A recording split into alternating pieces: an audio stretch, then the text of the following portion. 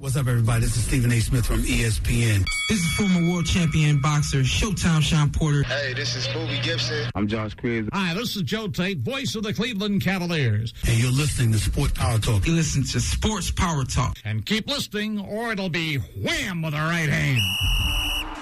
Ladies and gentlemen, live from the University of Akron, WZIP Sports presents the best sports talk show this side of Lake Erie. No question, with all due respect. This is Sports Power Talk. With the latest in sports news. Your Akron Zips are the 2022 MAC champions. The Zips have defeated the Kent State Electric Chickens. In-depth analysis. Astrology for women is equal to what Joe Rogan is for men. Have you ever tried DMT? And, of course, the hottest takes. He's just bad. Let me tear your labrum and you can go on the... You know what? It's only a game. Why you have to be mad? Just the same old Browns! You know, bro. Home run pitch. I think that was textbook top cheese. Cleveland! This is for you! From the best that Ohio sports has to offer to the best of the Akron Zips. Now it's time for SPT.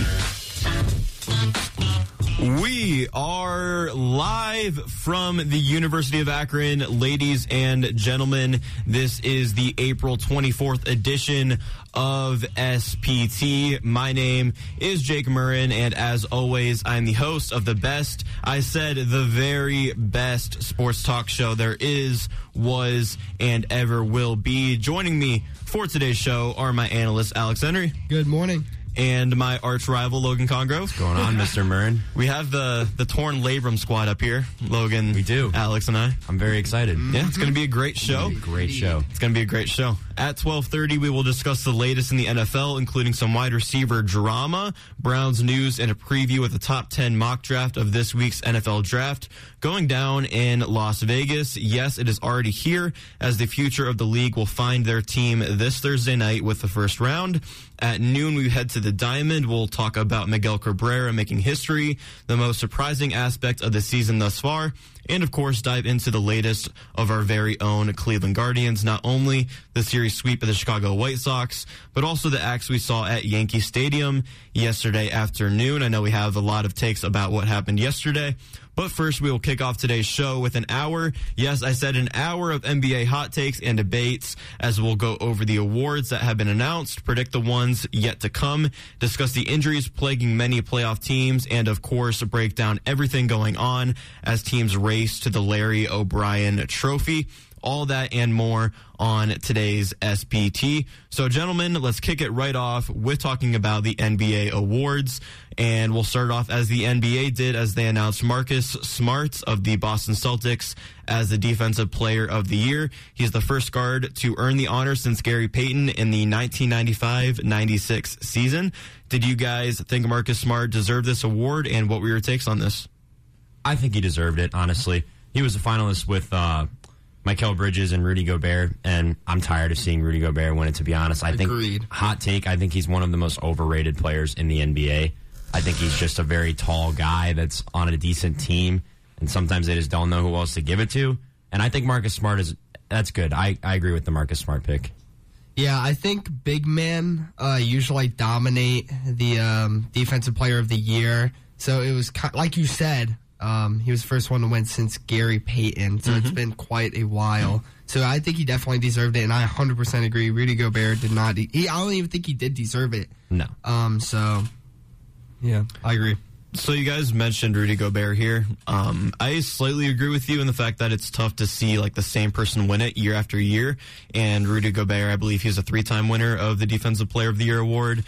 Do you think it should go to the person that is most deserving, even though that person might be the same winner every single season?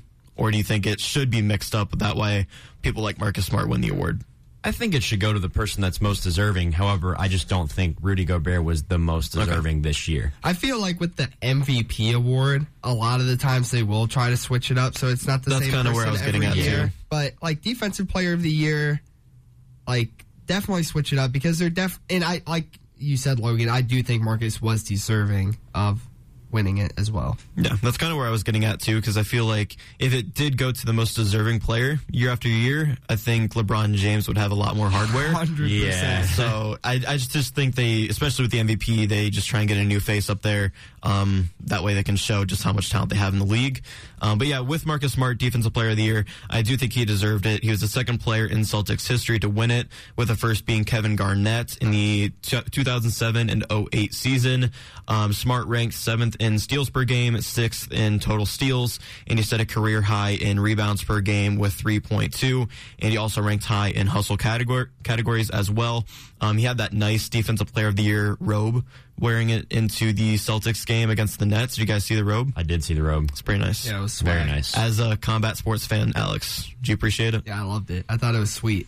Yeah, it was sweet. Did you see the Tyson Fury fight? I didn't. Actually, I don't know who won. Tyson Fury and Dillian White. Tyson Fury knocked him out. Wow.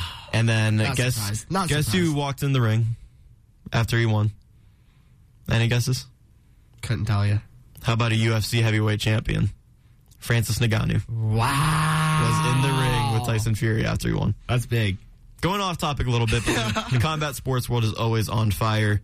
And Tyson Fury winning is always exciting. Not only that, but Francis Ngannou being in the same ring with him.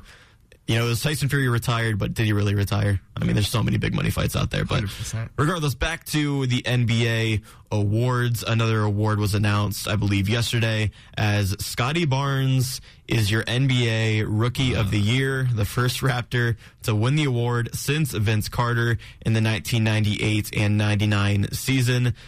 We're a Cavaliers radio station up here. We're all Cavs fans for the most part. I'm upset about this. Logan, I know you're upset about this. I'll give the floor to you first, though.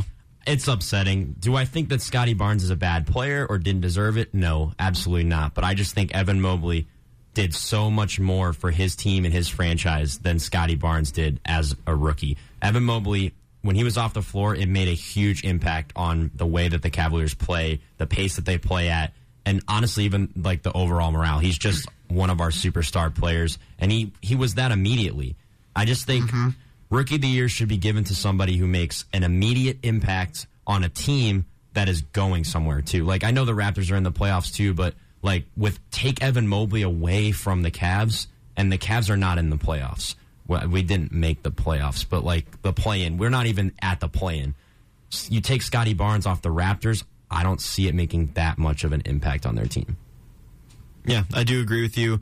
And looking at the stats as well, you know, Barnes averaged 15.3 points, 7.5 rebounds, 3.5 assists, and 0.74 blocks, leading all rookies in minutes, ranking third in points and rebounds, and finishing fifth in assists, steals, and blocks.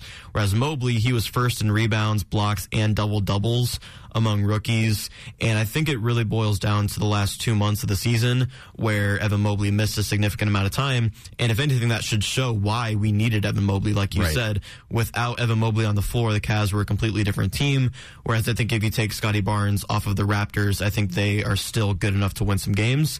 And, you know, I think it was just that last 2 month period where Scottie Barnes maybe took the lead, even though I think Evan Mobley was still the favorite and he should have won it. But Alex, I'll go to you. What are your takes on the Rookie of the Year? Yeah, I think the biggest argument is that Barnes was able to help his team get to the playoffs. But like you did say, Logan, the Cavs wouldn't have been near where they were without Mobley. So you kind of have to weigh it and look at it that way and say, hey, you know, what do I value more? A guy that was able to, when he was off the court, make his team lose, and when he was on the court, they won, or a guy that was just a good role player that helped his team get to the playoffs? Because numbers-wise, they are kind of similar, and they're, you know, Barnes is stronger than Mobley is in certain areas and vice versa, but I do think Mobley probably should have won it, but I'm not, like, saying that Barnes isn't deserving of the award either. Yeah, I think if there was one award that wasn't as obvious this season, it was Rookie of the Year. And, you know, there were people still betting on a guy like Scottie Barnes or even Cade Cunningham, who was in the conversation to win this award instead of Mobley. But nonetheless, it did go to Scottie Barnes. And we're going to get to the voting process here in just a second. But in terms of the voting for the Rookie of the Year award, it doesn't make much sense to me at all because Barnes had 15 more total points than Mobley, but Mobley was only 5 votes behind Scottie Barnes for first place. So first place votes earn you 5 points, second place votes earn you 3 points, and third place votes earn you just 1 point. And if you look at the votes, I mean, guys like Jalen Green, Franz Wagner, and Herbert Jones got votes. I mean, this might show my basketball knowledge, but I don't even know who Herbert Jones is. I don't either. Franz Wagner, the only thing I know about him is his time at Michigan. And Jalen Green, obviously Jalen Green out of Houston, but I don't think he did enough to win the award. Certainly not enough to get a second place vote. And you don't know who casted that second place vote for Jalen Green or those third place votes for Franz Wagner or Herbert Jones. If those votes go to guys that actually deserved it, like a Scottie Barnes, Evan Mobley, Cade Cunningham, then I feel like those points could have been divvied out more evenly and more fairly, and we could have a different winner. So that's something I don't really understand. And with the voting, we'll talk about it because there has been a lot of criticism about the voting process.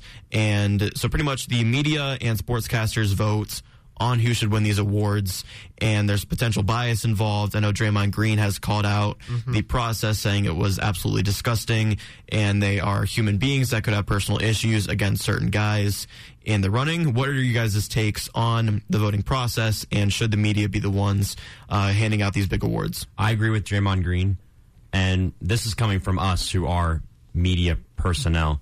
I do not think that the media should be the ones voting. I think it should be players in the league, and it should be, honestly, maybe some like organizational people like within the franchises. But Draymond is 100% correct in that some media people might have like a personal vendetta against a certain player. Like, oh, he didn't answer my question one time, so I'm not giving him this vote. There's no reason that the media should be the one making these decisions. Yeah, give it to the players, give it to coaches. Yes. Give it to maybe GMs, owners. Obviously, they're still going to be biased if you give it to those guys. However, there's way more room for there to be bias with media votes than there is for player votes, I think. I don't want to say rigged because I can't prove that it's rigged, but I mean, after what you just said, like votes for guys that obviously don't deserve to even get their names mentioned, it's kind of doesn't make any sense. Yeah, and the media doesn't necessarily watch like every game of the season for every single team and every person that is up for these awards. Personally, when I was asking myself, should this voting system change or not, I didn't know because I didn't know what the alternative would be. So the media, there is some bias there, but I went to the players and I think there would be even more bias there. So I kind of disagree with you there, Alex, because I think, if your teammate is up for MVP, you're going to vote for your teammate regardless, even if they might not deserve it. And even the same goes true for organizational people and coaches. And thought just kind of peeked into my mind. I feel like it might make sense for like Hall of Fame players to vote on these awards, maybe. Okay. Players that are inducted into the Hall of Fame already have their coaching career behind them or playing career behind them, and the brightest of brightest basketball minds voting on these NBA awards. What are your guys' thoughts on that? I would just say, with the player thing, first off, I don't know if it would be as biased. A lot of these guys get traded. Maybe they play for 6-7 teams or more an entire career, and they're just constantly moving. So, and there's so many NBA players. I don't know if it would be biased, and I hope that they wouldn't vote it biased. I hope they would say, okay, we're the players. We want to vote for the guy that's most deserving. I would hope so. But I do like what you say about the maybe Hall of Famers picking. I think that's a good idea.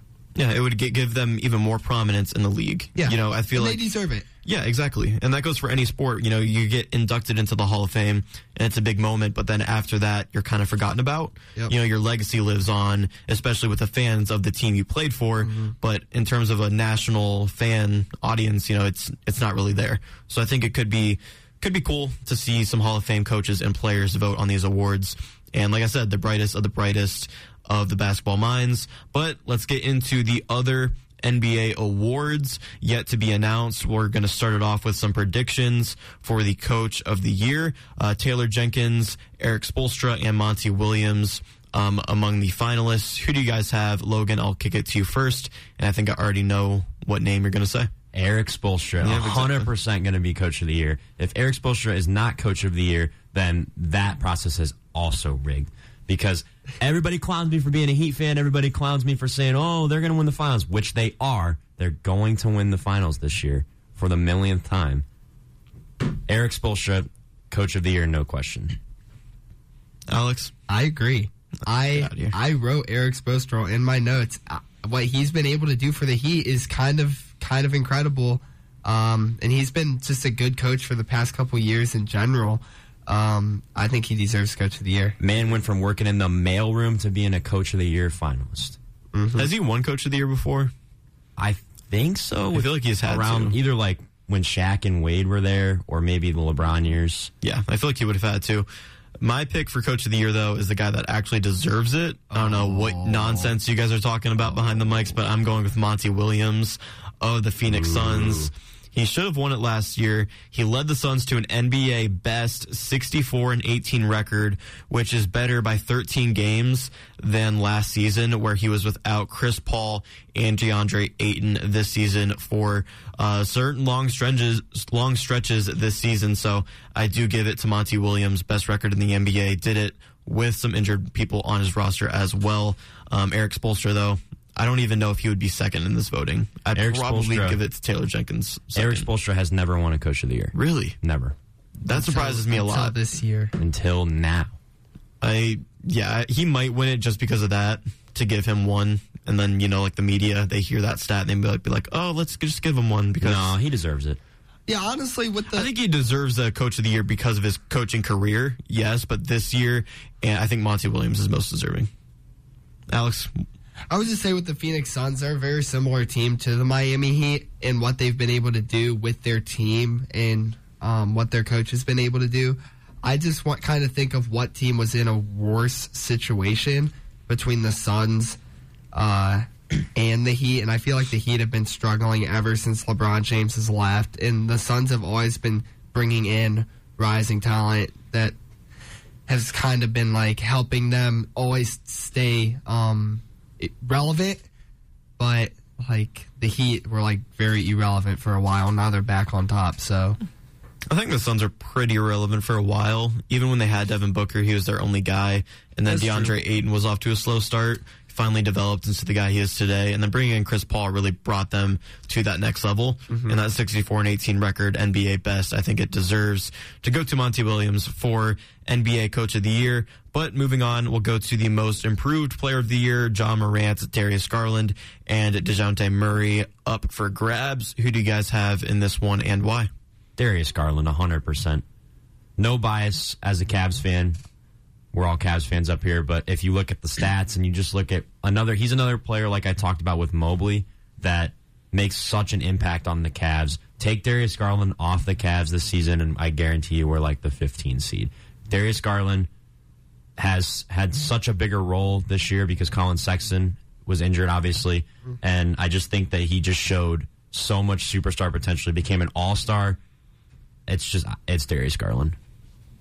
I also think Darius Garland should win it. I just think looking at his competition, it was Ja Morant and who else? It was Ja Morant, Darius Garland, DeJounte Murray. Come on. I 100% agree, Logan. What Darius Garland has been able, how to improve, he is the definition of the award. Like, Ja Morant's always kind of been good. Ja Morant's a superstar already. Yeah, he's always been good. Like, as soon as he came into the NBA, you opened up Instagram, and it was just Ja Morant highlights every single time. Darius Garland had to make his way up. I did not think Darius Garland was that good for a while. So I would say he definitely deserves most improved. I also disagree with you guys again. The second award in a row. A couple of homers across the mics. I wanted to be a homer. I wanted to pick Darius Garland here, but I picked the real winner of this award, the man who's going to win it, out of the Memphis Grizzlies, Ja Morant. Look, I understand your point and I think he could not win the award for two reasons. One, John Morant was injured for a good stretch of the season. And two, like you guys said, if we're talking about from last season to this season, I think John Morant was a great player, but this season he turned into a superstar. Darius Garland, we were all questioning his capabilities on the floor, and even if he was going to be on the team for the future before the season, and then he came out and proved he was an all-star and did what Darius Garland does. So I agree with you in that aspect that Darius Garland might be, in the sense, most improved. But with John Morant, he increased his scoring average from 19.1 points per game to 26.4 points per game. His rebounding numbers jumped from 4.0 to 5.9 this season, and his steals shot up from 0.9 to 1.2. Also, he led the Grizzlies to the second best record in the NBA this season. I do think John Morant is just that superstar in the NBA right now, and I think he jumped from not being a superstar to being a superstar, and I think that's going to get him the most improved player. Did Darius Garland not? Obviously, I wouldn't say Darius Garland's a superstar, but he's right there. He was in the. Yeah, no. So they're kind of the same boat, no? I think John Morant does more special things on the floor. I think everything he does is just there's just more to it. Take John Morant off the floor, and the Grizzlies played better without him. Take Darius Garland off the floor for the Cavs, and we're terrible. I get that argument. I just think that argument really, I feel like it almost only applies to MVP. Because most valuable player, who's the most valuable to their team? And then you can have that argument if you take that person off the floor, what does the team look like? But looking at most improved player, I don't think it's as cut and dry as looking at the team's performance with and without the player. I think it's looking at, okay, that player last season to this season, who is better the most? And I think John Morant proved that he wasn't a superstar, and now he is. I do think the improvement from Darius Garland is insane. I think Darius Garland is right there for this award, too. And I wouldn't be surprised if Darius Garland wins it, but I am going to give it to John Morant. This could also play into, like, what we talked about with, like, the media votes, because there's so many different ways of perceiving how this award should be chosen. Agreed. that can play into bias, can play into misunderstanding of the award, and can lead to people winning awards that should not win the award. And that's another thing Draymond Green touched on, I think. Like, there's no criteria for these awards. You know, you don't have to play X amount of games to be considered. You don't have to average this amount of points to be considered. You don't have to have anything like that. It's just, okay, you have a good season, you're going to be put up for these awards. So I do think there should be criteria. And even if you look at the media coverage, like you said, Logan, Darius Garland got a lot of media coverage this season, but John Morant was everywhere this season. True. Even in the All-Star game, you know, Darius Garland made some plays, but John Morant, he had a couple of those big dunks and flashiness. And I think his flashiness is what's going to get him this award, too. Like I said, John Morant and Darius Garland, Alex, like you said, they almost have the same thing in the NBA where they went from not being the biggest guy to being the biggest guy on their team. But John Morant, I just think he does it in a bigger way, more flashy, and I think is going to win the most improved player. But moving on from that, let's go to the sixth man of the year. It's between Kevin Love, Kelly Oubre, and Tyler Hero. Alex, I'll go to you first because I already know what Logan is going to say for this one as well. I'll say Tyler Hero. He's got great stats. I mean, they can't lie. He could easily be a starter if they wanted to, but the fact that he's his role on the sixth man is what makes him special. Is you don't necessarily need to have your best players on your starting five. It's what are you able to come onto the court and do, and he's helped the Heat quite a bit when he comes off the court. So also though, maybe Kevin Love, because why not? He's a lovable guy. He's old, and he comes off the court, and I don't know if he misses from three. So you should have heard what we were talking about Kevin Love on these airwaves last year.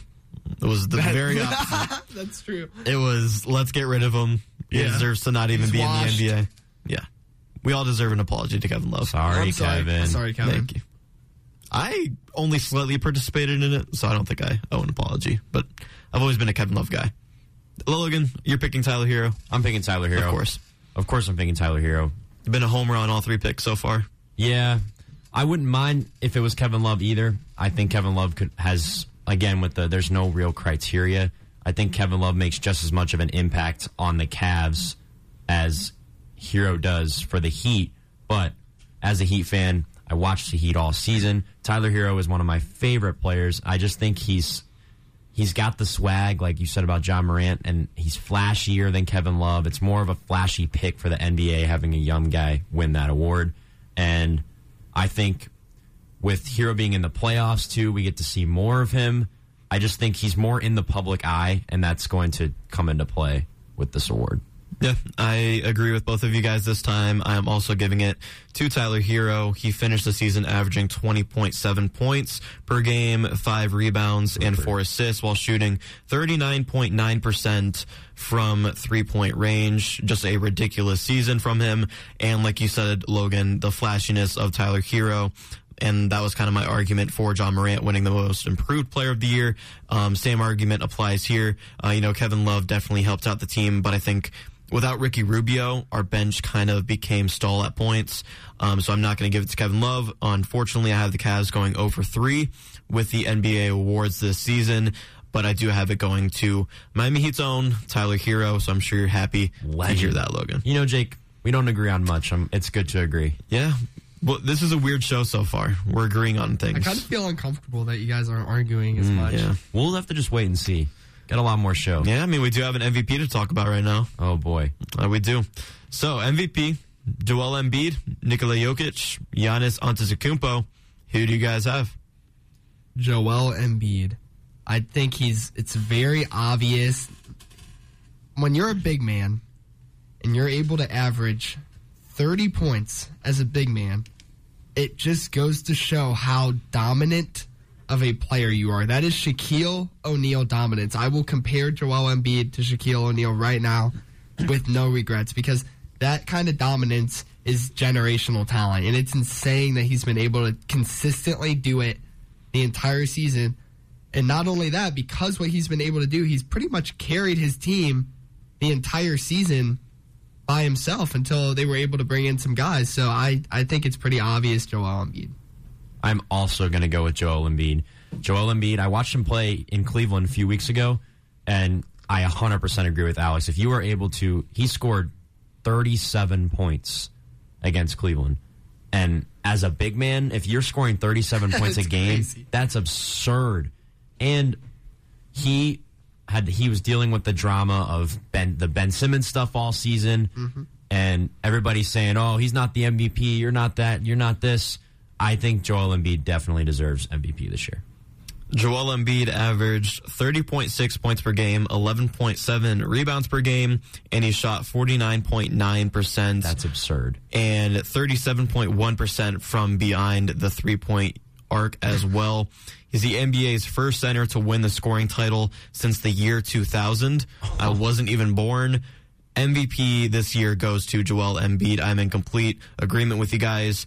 He's the most unstoppable player in the NBA right now. And I'm pretty comfortable in saying that. And if you look at his stats, you look at what I just read off, first center to win the scoring title since 2000, what else can he do? What else does an MVP have to do? He has the stats. He has the field goal shooting percentage. What else does he have to do to prove himself as the MVP?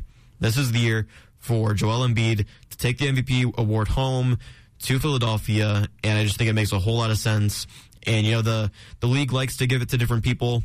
I think Nikola Jokic is right there in this race as well, but I don't think he's going to get it. He won it last year.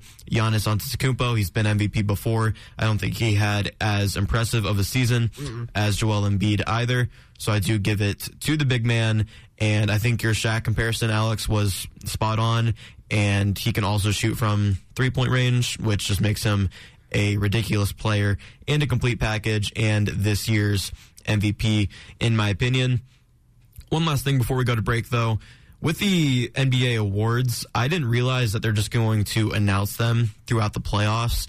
Do you guys like this, or do you wish there was the NBA award show where it might be an hour on TNT, a special with all the TNT guys giving away these awards? I think they should definitely have the award show. I liked the NBA awards when they had them.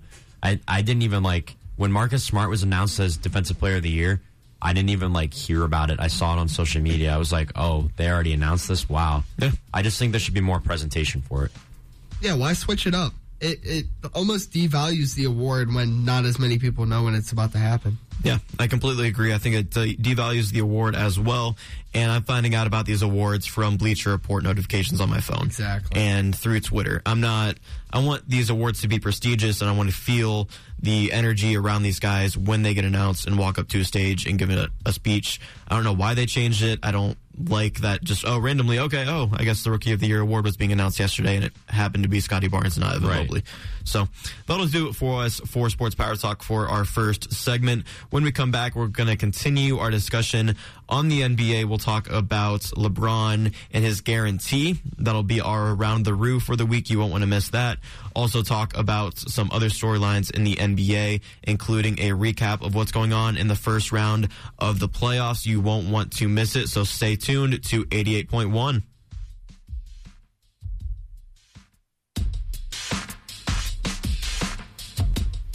We are back with more Sports Power Talk. My name is Jake Murrin. I'm the host of the best sports talk show there is, was, and ever will be. Joining me today are my analysts, Logan Congrove. What it do, flight crew? And Alex Henry. What's up, guys? All right, let's get right back into the NBA. And we're going to start it off with the GOAT, LeBron James, and his tweet that he sent out yesterday. What'd you say? Say questionable. Questionable.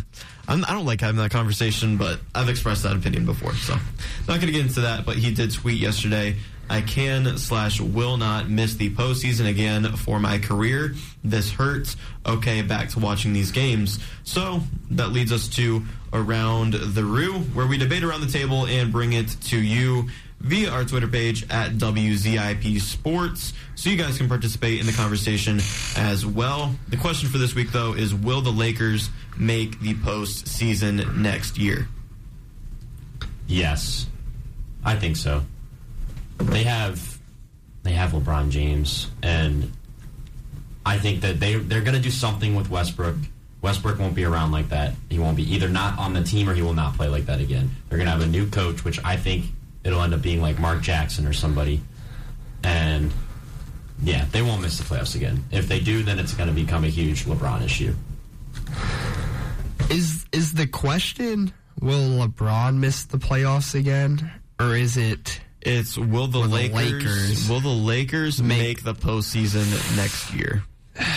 Man, that's rough. They got to make some changes. If they don't make any changes, their current team right now, they're not making it. The West is only getting better, finally. They're not going to make it. So I would say no. Yeah, for right now, it's a tricky conversation to have because, we still have all free agency and trades to go down. And I think the GM can make it happen. But for now, I'm going to say no.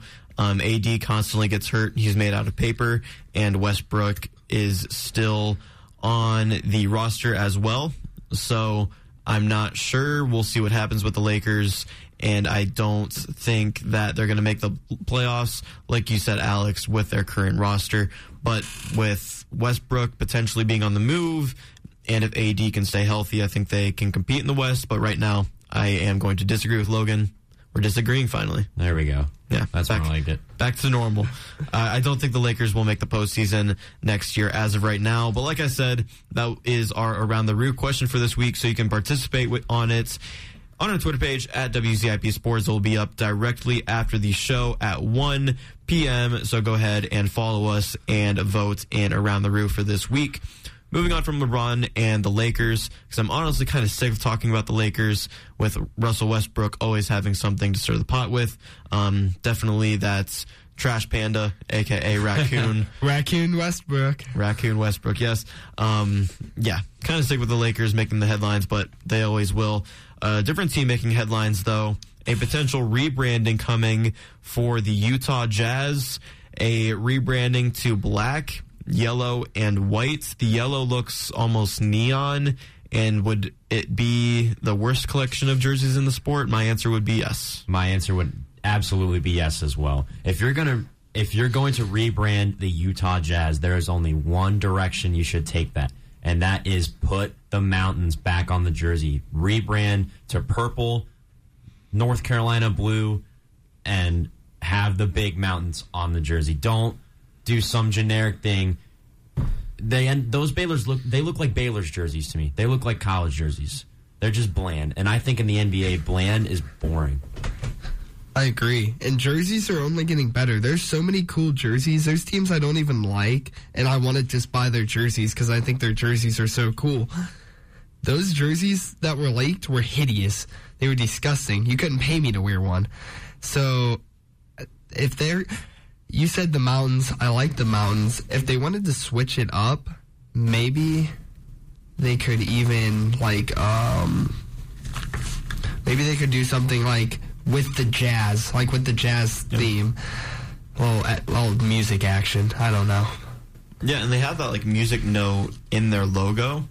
So I think they should just utilize that to its best potential. And the black, yellow, white, I don't understand why they're changing colors. It makes no sense to me. I kind of like their current color scheme. I do too.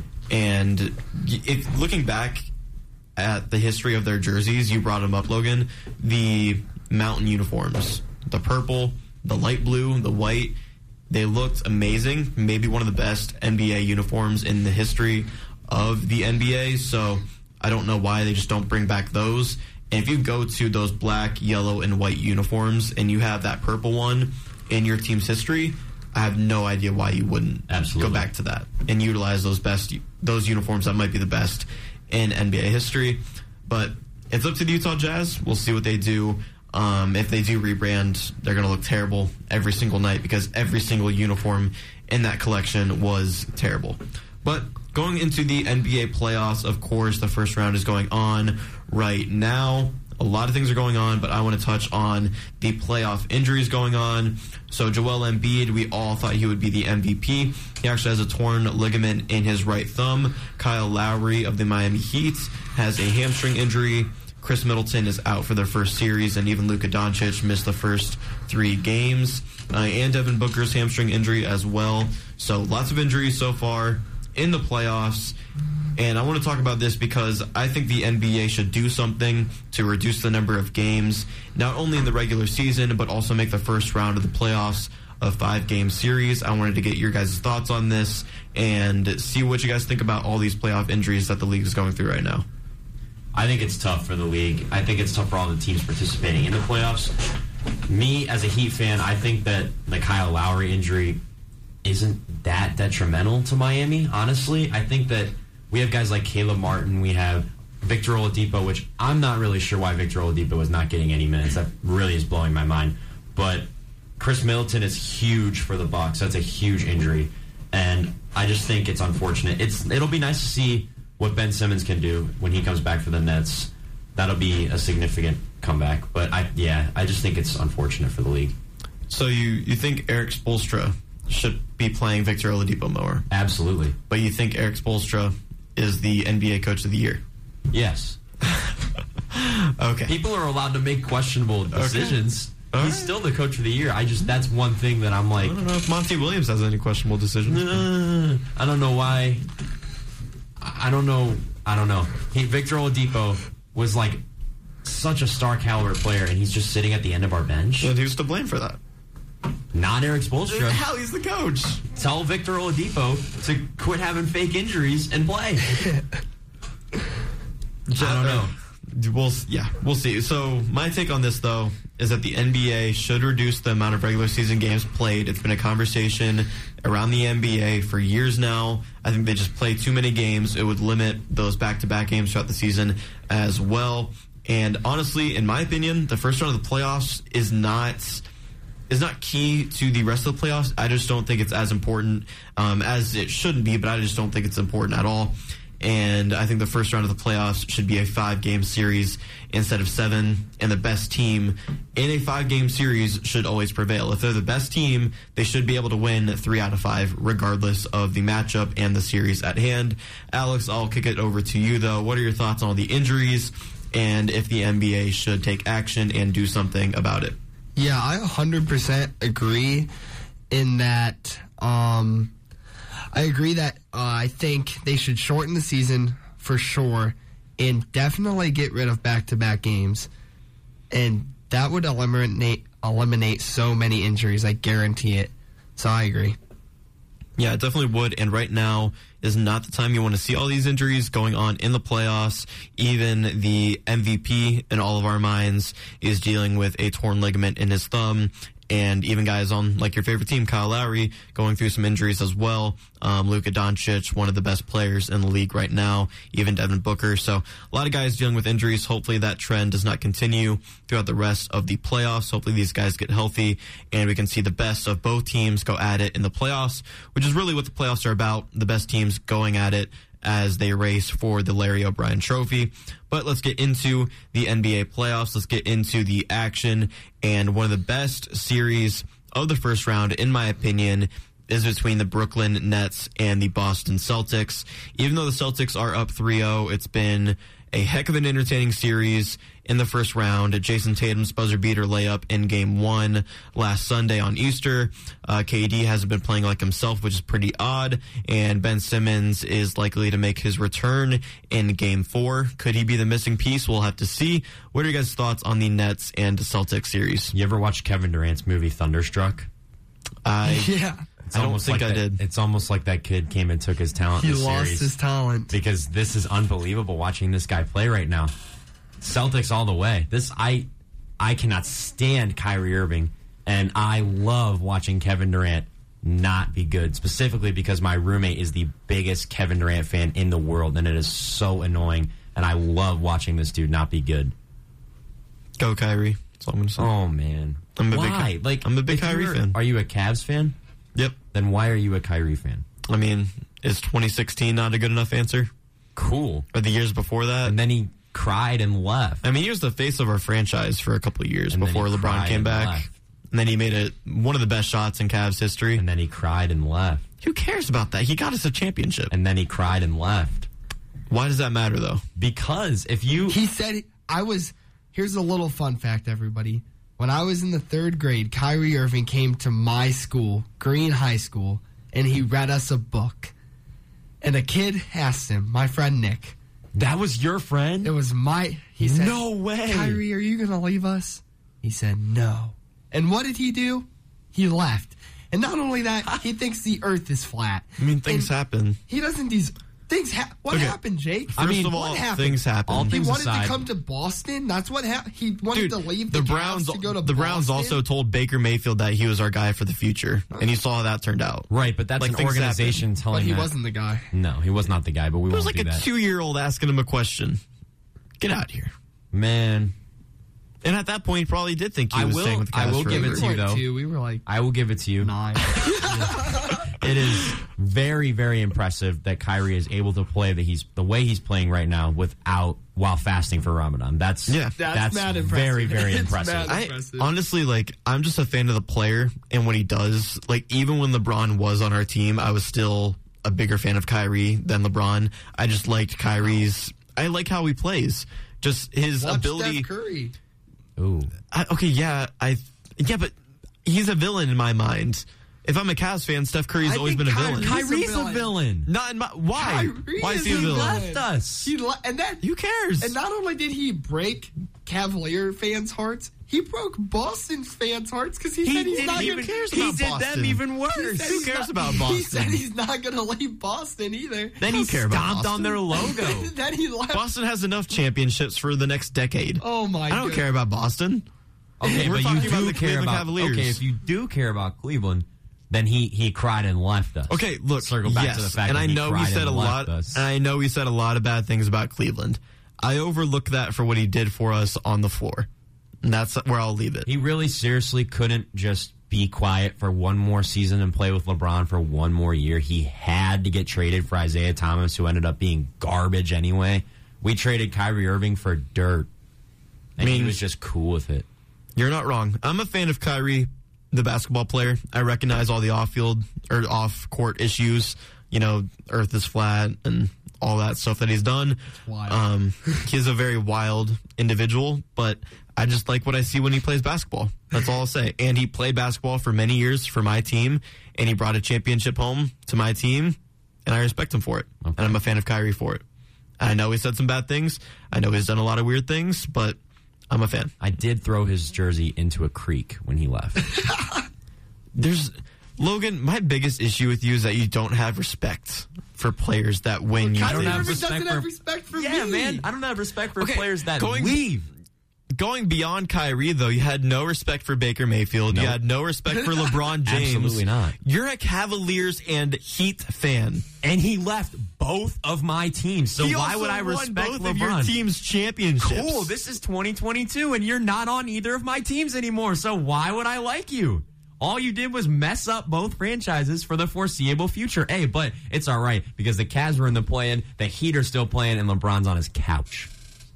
I just don't understand. Wow. He won your team's championships. Okay. Right, you realize how rare that is? You realize what a feat that is? Yeah. You realize how appreciative you were this in the moment? 2022. I want another one. And where are you? You need to just live in the past a little bit. Couch. You need to live in the past a little bit. Come on, dude. You need to live in the past a little bit. Unreal. I know you should. No. Alex, oh boy, Alex, what do you make of this? Things are getting hot in here, guys. I told him. I introduced him at the top of the show as my arch rival, Alex. This is what you get when Logan's on the show. I don't know how you can hate LeBron, though. It really does. I don't hate LeBron. I don't hate LeBron as a person. He's done good things for Akron, but this dude messed up both of my teams for a while. He won you a championship, and then we're going to circle back to this comment. And then he cried and left. That's just how it works. How did he cry and leave Miami? He left Miami because he wanted to play for the Cavs. Okay, you know. Did he not leave the Cavs on a good note? Yeah, and then when he left Cleveland, not I don't know, the first time, whatever. But the first time was bad. The second time. The first time was bad because of the way he went about it. Yeah. I mean, the second time he left, it was fine. I feel like most Cavs fans weren't even upset. I really don't like Kyrie. LeBron, I can respect. If he were to come back, we've talked about this before, I'd be cool with it.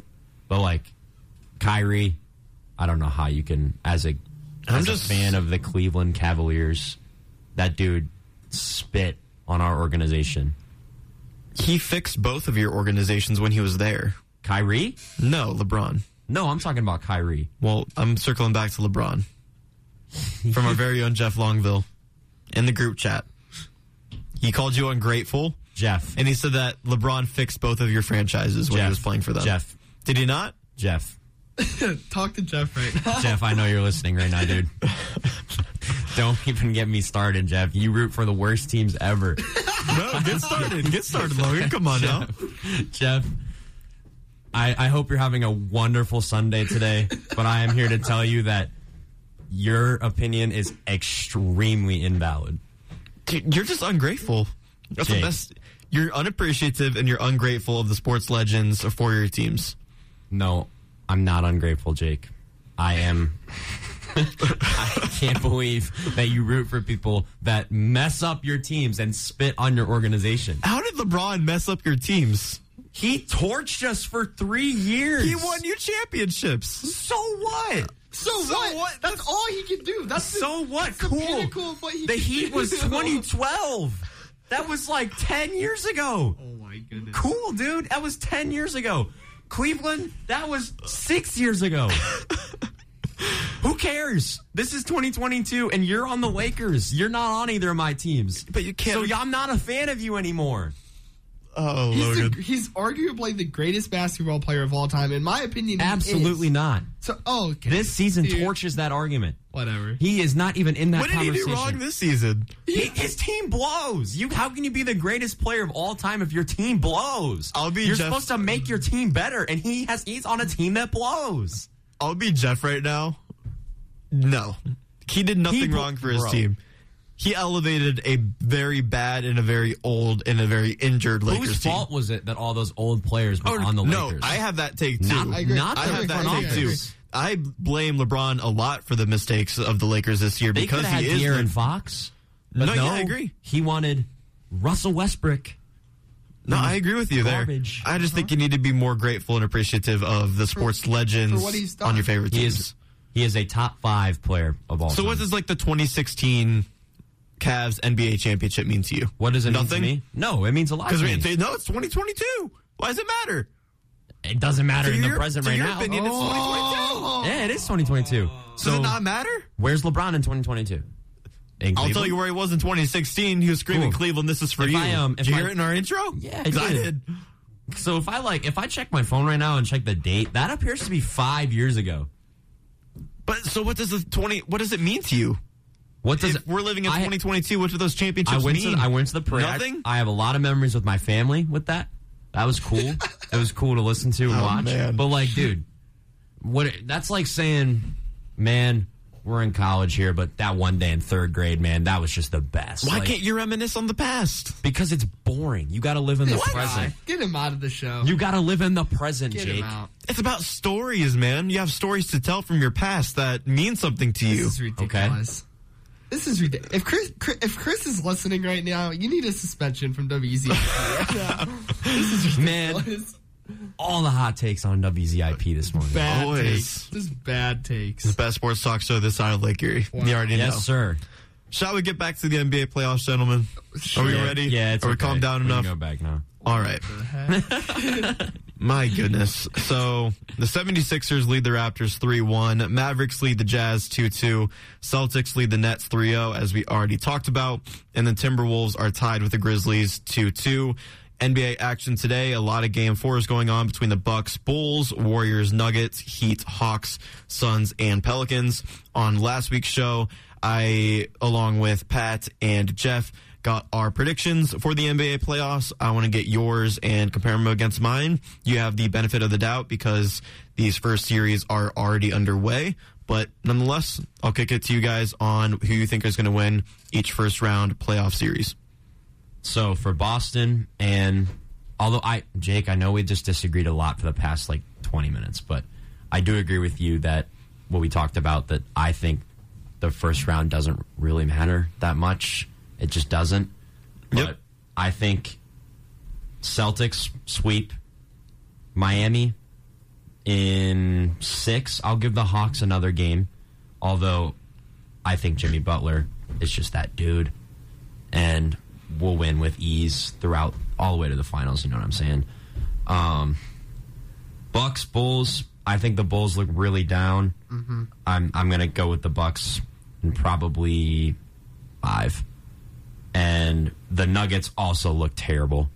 Warriors end up winning that, and Suns over Pelicans for sure. All right. Alex? Yep, I got the Suns winning. Then I have Dallas and Utah is difficult, but I think Dallas will pull through. I also think Golden State will win. I think Memphis will win. I agree with you guys. Boston's going to win. They're going to close. Milwaukee's going to win. Philly will win. And then I think... Are you down to the Nets and Celtics right now? No, I'm at Atlanta and Miami. Oh, okay. Careful. I don't know. You're going to get heated again? Yes. Atlanta has been they're really on right now. Now they're down 2-1. They're going to stay down. I think Atlanta might pull through 8-seed upset and beat Miami. Possibly. Ooh. Alex. Logan, how do you feel? If that happens, I will be the most upset person on the planet. If it happens, you have to buy a Trae Young jersey. Okay. There you go. All right. I just think Trae Young's looked really hot, and I think Miami is kind of slowing down, and I will say that we've looked slower. Yeah, the last they've looked couple slower, games. and Atlanta's got everything. Jimmy Butler looks gassed after that 45. Yeah, and Atlanta's got nothing to lose, really. Right. They really don't have anything to lose. And when you got a team that's playing like they have nothing to lose against a team that's slowing down, that's when upsets happen. They were already able to win a game, and they won in pretty dominant fashion. So I don't know. We'll see. But that's my first round picks. I think Jeff still better get ready to buy that Max Struss jersey. I can't wait. I can't wait. Jeff. All right. Well, my first round predictions have not panned out too well so far. I had the Suns, which is looking good. I had the Jazz, Warriors, Grizzlies out of the West. And then for the East, I have the Heat, 76ers, Bucks, and the Nets. Unfortunately, the Nets don't look like they're going to get it done, which is really unfortunate because I had the Nets going to the finals. So I feel really good about that pick. I feel very, very good about that pick right now. Let's go to the second round of the playoffs. Why don't we? Logan, I'll kick it to you first. Second round. You already know my prediction with the Heat. The Heat are going to win the whole thing, so the Heat will advance. And then let me pull up the bracket here to see what the... Thank you, Alex. Yep, so it would be the Heat versus the 76ers. So you have the Heat winning that one. Heat beat the 76ers in 5. I would say Boston in 6 against Milwaukee. I would say it's going to be Phoenix and Dallas on the other side. And you have the Dallas beating the Warriors? Oh, no. I would have the Warriors over Dallas for sure. Okay. And then... Yeah, that's the second round. Yeah. Alex? I got Atlanta losing to Philly. Beating the Heat just to lose to Philly? Yep. Philly's looking good. And then I'm going to have the Boston Celtics beating Milwaukee. Then I'm going to have Golden State beating Minnesota. And Phoenix beating Dallas. All right. I had the Suns beating the Jazz, Warriors beating the Grizzlies, the 76ers beating the Heat in 7. Okay. Logan? Yeah. 76ers beating the Heat. We'll see. And then I had the Nets beating the Bucks in 7, but that's likely not going to happen. In my conference finals, I had the Warriors beating the Suns, and unfortunately the Nets beating the 76ers to set up a storytelling to perfection finals between the Warriors and the Nets with KD and Steph Curry. It would be amazing. As a wrestling fan, you can't book anything better than that, but unfortunately, it looks like it's not going to happen, but I'm going to stick to my prediction that the Warriors are going to win it all this season. They're back. Ouch. They're healthy. It hurts to say because, they're the villain. It's like a valid pick. Kyrie's not the villain. The Warriors are the villains. Oh, boy. But, yes, I do think the Warriors will win it all. But who do you guys think is going to win the entire NBA Finals? Miami Heat. Miami. Going to win it all. Miami Heat, for sure. Miami versus the Warriors, and Heat in 6. All right. I think the Phoenix Suns will win. I like the pick. 2022 NBA Finals, and they get what they should have. They deserve it. I think they get it. All right. Not a bad pick at all. That'll do it. Versus Boston, by the way. Ooh, Boston going far. Yep. Carrying the momentum over. All right. I don't hate it. It's better than mine already because I had the Warriors and Nets, but you guys did have the advantage of having 3 games into the playoffs, so I'll give you that one. But that'll do it for the hour of NBA talk to start off Sports Power Talk today. When we come back, we'll talk about the MLB and the Guardians. Of course, their incident with the Yankees yesterday afternoon. That was one of the most heated segments of SBT to date. So I hope you all enjoyed that one, and we'll be right back with more hot takes and debates. Don't go anywhere.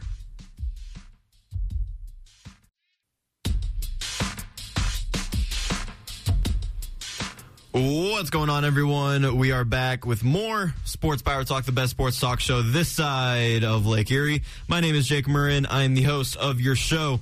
Today, we're coming off one of the most heated segments of Sports Power Talk. One of my analysts joining me today is Logan Congrove. FTC. How are we doing, Logan? After I'm great, Jake. I hope we're cool, man. That was rough. Something else. But hey, we might not be done. Yeah, we still have an hour More left. to come, Jake. An hour left, and I hope Jeff is still listening. I'm sure he is. I'm not done with Jeff. I'm sure he is. Alex Henry as my other guest. I like sports. Hey, Jeff. It's real fun to be up here right now. How's the third seat going on between this rivalry that is Logan and I? I love to just sit back and kind of watch greatness go down. Honestly, like LeBron being the GOAT. Are we better than like Rock Cena? Yeah. You're way better than Rock Cena. Yeah. This is great. That's what I thought. Well, let's get into the MLB and the Guardians. I'm a big baseball guy. Everybody knows this. And even though the NBA playoffs are going on right now, we're approaching the NFL draft. The thing I'm looking into the most is the MLB and the Guardians.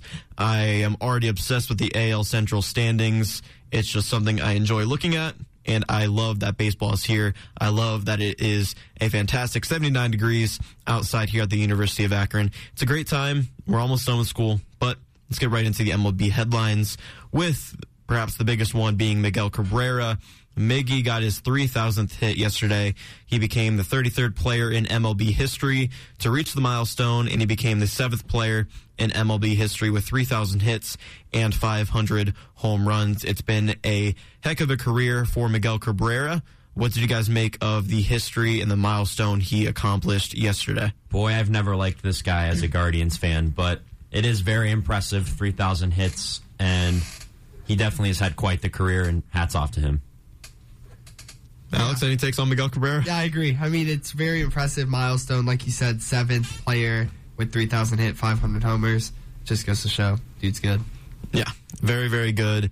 And he might be a little bit washed up now in his later days, but as a Guardians fan growing up, he would always wreak havoc on us. And in the AL Central, my least favorite team is the Detroit Tigers because of this guy, Miguel Cabrera. Every single time the Guardians would go up against this man, he would wreak havoc on or against our team. But now, the Tigers are a bit down the ladder, and now it's more so the White Sox and the Twins. But still, I hold resentment towards the Tigers because of this man. But I do recognize greatness, and Miguel Cabrera is greatness. I thought it was also a great moment with his former teammate, Jose Iglesias of the Rockies. They had a nice embrace at first base once he got to first base. So that was pretty cool to see. And he has 2,158 hits with the Tigers since joining the club in 2007. The rest of the hits came as a Miami Marlin before that. But great career for Miguel Cabrera. I'm sure this will be his last one now that he has accomplished his feat, and he'll go off on a high note. And the Tigers, we'll see what happens with them. They did make more moves this offseason than the Guardians, so we'll see what happens. Other MLB headlines, though, there is a rumor and a potential expansion into Nashville. So former All-Star pitcher and 3-time World Series champion Dave Stewart is leading a group seeking to obtain an MLB franchise in Nashville, Tennessee. That would be the first minority-owned team in Major League history. Right now, Rob Manfred spoke on the issue. He said he wants to fix current stadium issues like the ones in Oakland and Tampa Bay. They've definitely been reporting low audience numbers thus far in the young season before expanding into other places like Nashville. Personally, I think the MLB could certainly use some expansion, and I think Nashville was even a rumored place for the Guardians to move to before we rebranded and stayed in Cleveland for years and years to come. But Nashville, we already have the name, Nashville Stars, been rumored. What do you guys make of the potential expansion into Nashville, their name, and everything going on with the MLB in regards to the potential expansion? I like it. I think Nashville is a nice place to put an MLB team. Nashville has a huge music population. There's a lot of people, a lot of tourists, a lot of travelers that come down to Nashville just to kind of be in the area. And I think it'd be easy for them to, if they're worried about attendance and stuff like that, if that's what Rob Manfred is concerned about, even though Rob Manfred is, I'm not getting into that. The worst commissioner of ever. All time in any sport ever. Not the point. But if that's what that dude is worried about, then I think Nashville is a place they should consider. There's a lot of potential there for a team. Yeah, this is what the MLB needs to do. They need to start doing stuff like this to bring in new fans. How do you bring in new fans? Drop a whole team in an entire new city. That's a great way to bring in new fans. They've just been struggling with bringing in fans for the past few years now. I think it's great. Even if you're not a baseball fan, you say, oh, wow, there's a new baseball team. You might turn on the game and get hooked. Yeah. Who knows? And I think it'd be great. Hey, Logan, listen to this. This is what good relationships sound like. Yeah. Alex, I agree with you. Wow. Because you made a great point, a point that I didn't think about. Unlike Logan, I agree with you, and I think you made some great points. You're right, though. Like, the fan base of the MLB has been decreasing. A lot of fans saying it's boring, and, the time increments being put into the game with a pitching clock and everything like that, trying to speed up the game, even though players and diehard fans like I don't think that all that stuff is necessary. It's definitely one of the more less popular sports now, especially with the NFL and NBA only increasing, especially even overseas and whatnot. The MLB is definitely a step behind, and that goes everywhere, even with marketing. Like, they have stars across the league that they're just not marketing well enough. And you're right, if they do drop a whole new team in a whole new city like Nashville, they already have Nashville Stars as a rumored name. They do that, I I think this fan base for the MLB grows, and then they can finally get some new fans, maybe even expand internationally in a few more years. Now, would they have to bring in a new team to even out the numbers? Because is there 30 MLB teams right now? So I'm not sure how that would work. I think we're on the really, really early stages right now, especially with the history of it being that it was the minority-owned team. Right. I think Dave Stewart is a great guy to lead this charge, being that he is 3-time World Series champion, an all-star pitcher in his own right as well. Yeah, I just think it's a matter of time. If they do expand to Nashville, I'm sure they would try and get another team in there too. Right. I think it's a possibility, but we'll have to see what happens with the MLB in the future. Another storyline that I want to get to with the MLB before we get into the Guardians were the offensive numbers for the league this season, and my goodness, are they down and down a lot. So they have gone from 4.53 runs per game in 2021 to just 3.99 runs per game. The league-wide batting average is an all-time low at 231, which is terrible. Wow. Home runs are also down to 0.90 per game from 1.22 per game last season. So I know like the runs per game and the home runs per game are just down slightly this season so far, and we are still in the early stages of this long 162 game season. But the batting average really sticks out to me, a 231 batting average to start the season. These offensive numbers for the entire league are way down, and that's only going to hurt the popularity of the MLB like we were just talking about. What do you guys make of this trend that we're seeing early on in the MLB season? So while we're on the topic of offensive numbers in the MLB, did you see the score from the Cubs-Pirates game? I did.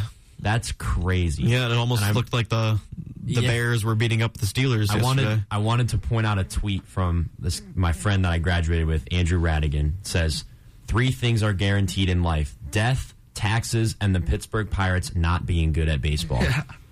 And I would 100% agree with that. That's crazy to me. That 21 runs in a baseball game. For those of you that don't know, the final score was 21-0. The Cubs beat the Pirates really, really bad. So, but yeah, fun time there. I think the offensive numbers being down for the league hurts viewership because, like you said, fans are saying it's getting quote-unquote boring. And if that's the case, offense is what people consider interesting. So that's not going to help that case very much. Yeah, I would say I think it's explainable because they had a way shortened preseason. You really got to practice batting, get in the groove of things.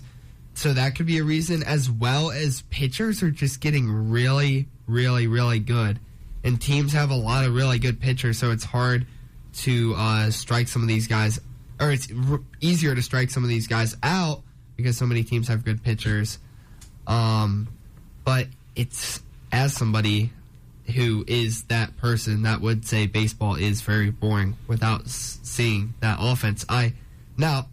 Do I love seeing, a pitcher being able to have a great game every once in a while? Sure, it's awesome. Love it. But, man, is it boring to just see no offense at all. Yes. To see a 231 average among the league. I just want to, I can't watch a game. It's very hard. So with that, I want to ask you, are you a fan of removing the defensive shifts where the infielders move to a certain position in the infield where hitters are likely to hit the ball? That way a lot of people are getting out on ground balls, and they're going to remove the shift after this season to where they're stuck to their locations. It'll let batters hit the ball into the gaps of the infield more easily. There's a lot of people saying, no, it's a bad idea. Analytics deserve to be in the sport. People are doing their homework. The defensive shift should be a thing. There are other people that are saying it's boring. We want more activity, and keeping them in their positions is going to allow for more hits and more runs and more base runners especially as well. I would say it is boring, but it's kind of part of the sport, and I feel like for that, like tradition-wise, I kind of want to see it, and I kind of want to see hitters be able to just get around it.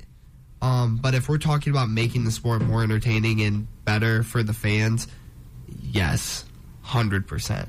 Yeah, I would agree with Alex's point. It. Like, just get rid of them. I think if you're a diehard baseball fan, I see the point where it's like, why take away preparation? Like, these guys know what's going to happen, and they're using it to their advantage, and that hurts the integrity of the game. But as a fan, I'd rather see more hits. I see that point of view as well.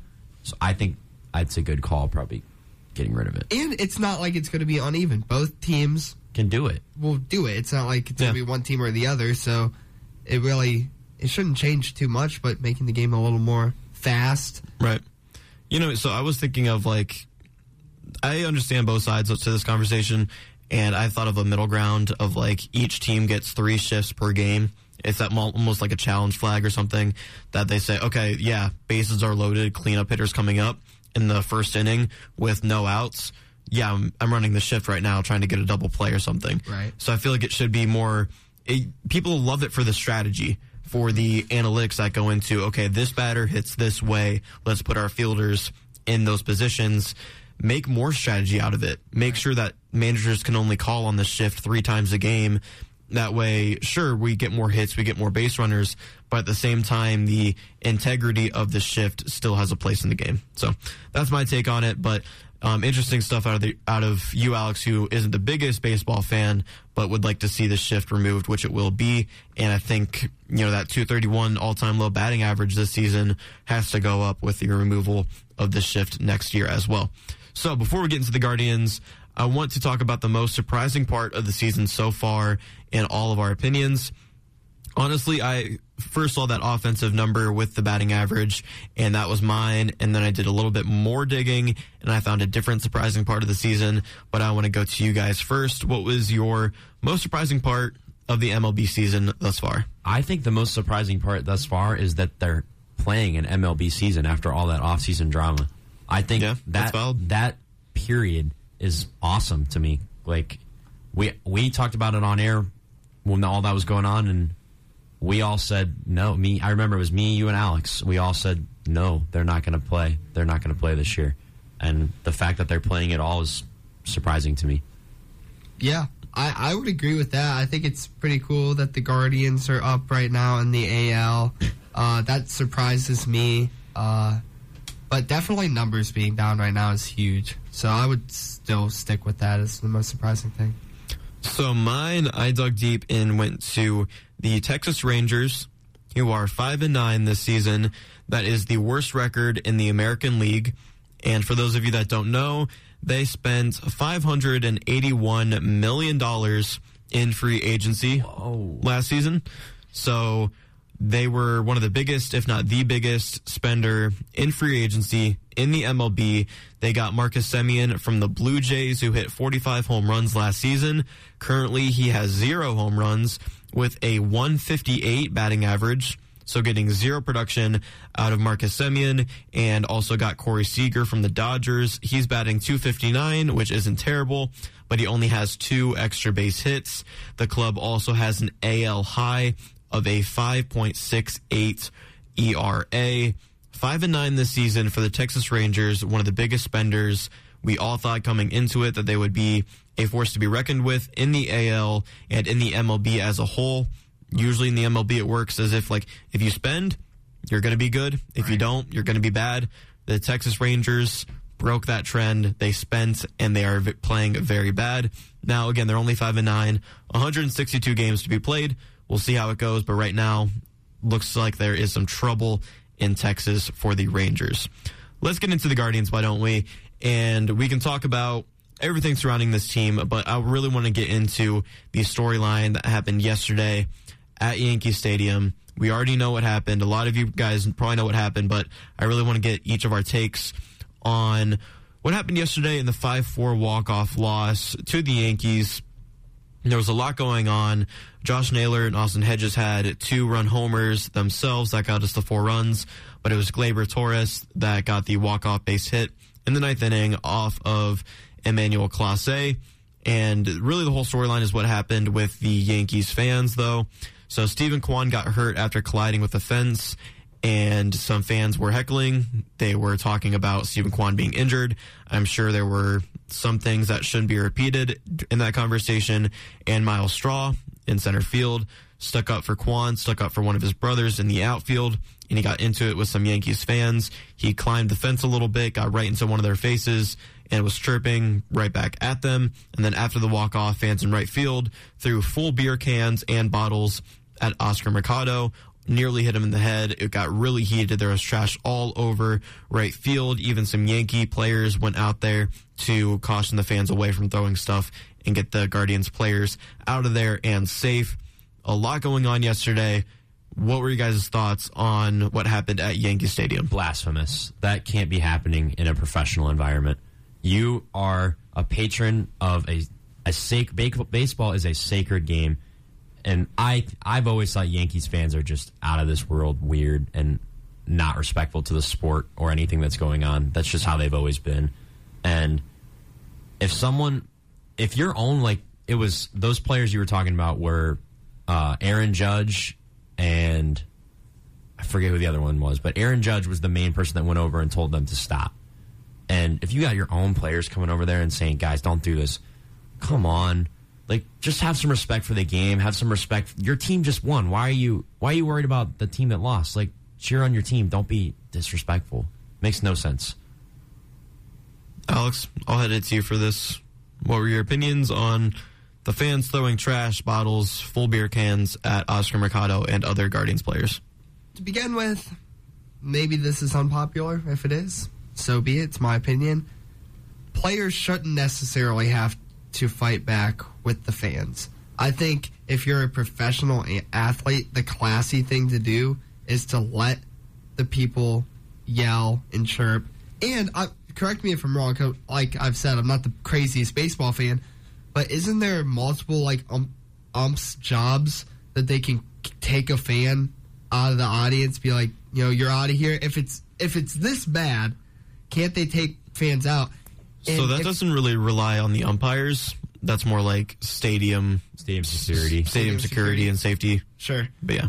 I thought I'd heard of that before, but maybe I'm making it up. Anyway, either way, I don't think the players should have got into it with them. I hate it in the NBA. It happens quite a bit where players get into these arguments with the fans, and I'm just like, why? You're making so much more money. You're a professional, and being part of being a professional is to act professional. Fans, they're not professionals. They should be respectful towards players. I don't think they should be throwing stuff at these players. It's disgusting. I don't think they should be allowed to go to another MLB game again. They should be banned from every stadium in the country for life because it's a disgrace. It's blasphemous, like you said. But at the same time, when players are almost encouraging it, I kind of understand why the players or why the fans want to get into it. I remember, obviously, high school is different, but if I was at a high school football game and I was really maybe chirping with one of the rival team's players, and then they start coming back at me, it elevates the situation so much higher. But if I yell at a player the whole time and they don't do anything about it, then nothing ever seems to get out of hand. And then the fan looks dumb if the player just doesn't do exactly. anything.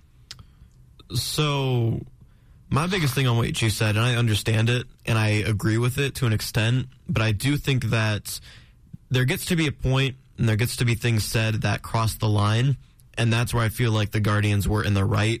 And obviously we don't know what was said. Only Miles Straw and Stephen Kwan and the fans know what was said. But in left center field, when Stephen Kwan took that awful bump on the wall, he was down bad, had cuts all over his face. That's not a time for fans to be chirping and heckling down at the players. Do you think that there could have just been emotions of him because they were losing? Emotions are high because you're losing. You just it's also a baseball game. I feel like hurt and sort of it's maybe also embarrassed yourself, and now you don't like these fans yelling at you, so you do something about it. No, I think no. Miles Straw was the one that acted out. Right, he was the one that climbed the fence and got in that Yankees fan's face, and it was because Stephen Kwan was out there injured, and there were comments thrown Stephen Kwan's way about the injury, and I just feel like you can't knock a guy down when he's already down bad, and that was where Stephen Kwan was, and their brothers out there, especially in the outfield, they stick together. It's a brotherhood around this team, and that's one thing I really like that came out of this, not only with all the post-game press conferences that I watched, but also the Cleveland Guardians Twitter saying this is a family, posting pictures, Miles Straw even retweeting that. But no, I think there comes a point, and Miles Straw was even saying in his post-game press conference that the fans were heckling at him the entire time, and he doesn't care. He rubs it off, goes on about his business, catches balls, whatever. And even Oscar Mercado was saying the same thing. Players were talking back. Sometimes Mercado would look back and even smile and laugh about it because it would be funny what they were saying, and it happens everywhere. It happens everywhere. Even last week, we saw the Chicago White Sox game where Tim Anderson made an esteemed gesture to a Cleveland fan, and Tim Anderson is on a one-game suspension right now because of it. So it happens everywhere. I'm not blaming the Yankees specifically, but it was building up throughout the game. They were chirping away. Miles Straw was doing the right thing, like you said, and ignoring it. And then when it got to chirping about an injured guy, an injured brother right there next to him, I think it got too much. And I think he was justified going up that fence just a little bit, getting in his face, telling him who's boss, and moving on. No, it's not. Because in the end, there's a right way to do things, and there's a wrong way to do things. If it was that important to him, to whatever that fan said, if it was that important to what he said, the right way to go about it is to talk to stadium security or whoever you need to talk to and make sure that there is no way or that person's punished. It's just like if you see, let's say, in the real world, if somebody's really arguing at you, they're saying awful things, they're doing awful things, maybe something illegal. Are you going to fight them? Or are you going to go about it the right way, call the cops, get them involved and do it the proper way? I feel like it's very immature to be a professional MLB player and to let these guys get to you so much that you have to climb the fence and get in their face. Mind you, because they are professionals. I don't care whatever was said. I really do not care whatever was said. There's a right way to go about these sort of things. That's what being professional is about, is there's a proper way to do it. Now, with all that being said, I'm not justifying, don't take it the wrong way at all, anybody. I'm not justifying these Yankee fans because I'm not. Like I said, I think they should be banned from the MLB any game ever for the rest of their lives, especially for throwing stuff on the field.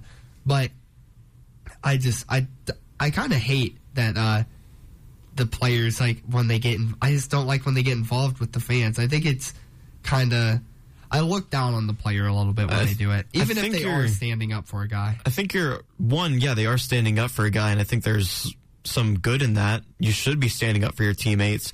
And but two, I think there's a way to go about it. No, and I agree there is a way to go about it. And I think I don't think that's the way to go about it, Jake. Who does it hurt? Who does it hurt? Themselves. It hurts. Miles Straw did nothing but gain popularity from yesterday. Not from me. And I guarantee you there's multiple people that are like me out there that are saying, no, it's just be a man.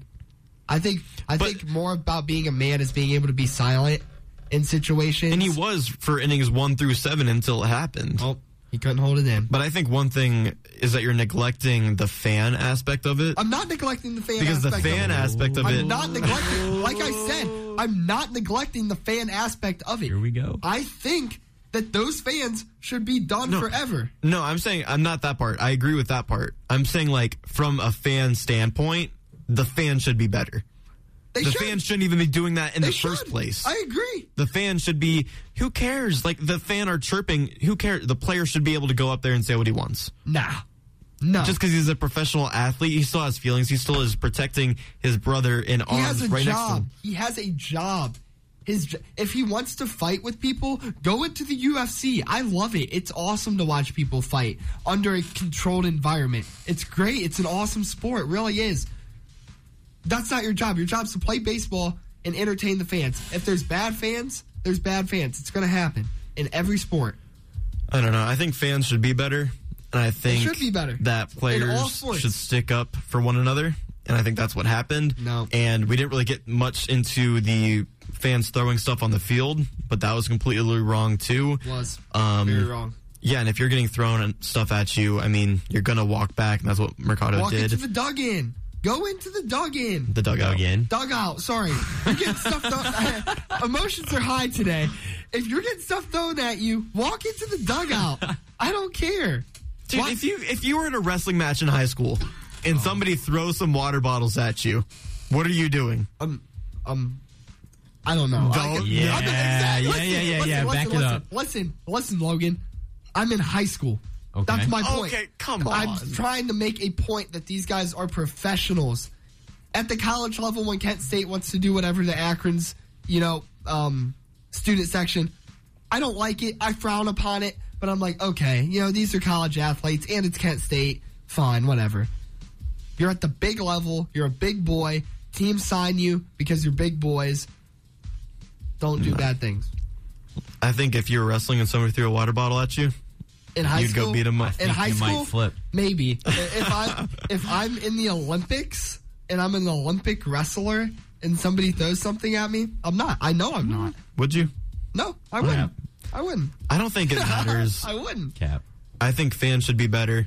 And I think teammates should stick up for other teammates. And I think that's what the Guardians displayed yesterday. I've seen it multiple times where go Guards. when there's a bad fan. LeBron James is the prime example. There was a bad fan, and people made fun of LeBron for this. I don't understand it. There was a bad fan in the Lakers game. LeBron grabbed the referee, said, "Hey, these guys, I don't like what they're saying. Get them out." And they got out. And people clown LeBron for that. That is the way to go about it. That is the professional way to do it. Why not do it in baseball? I don't understand. Makes no sense.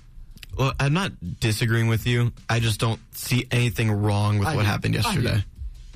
Sticking up for his teammate that was down. Fans are wrong. In the end, the fans are in the wrong, 100%. Absolutely. But players got to be better, too. I'm excited for the future for the Guardians. I think this did a lot for their morale in the locker room, sticking up for one another, playing as a team. I think they're going to have a lot of energy going up against the Yankees today at 1:35.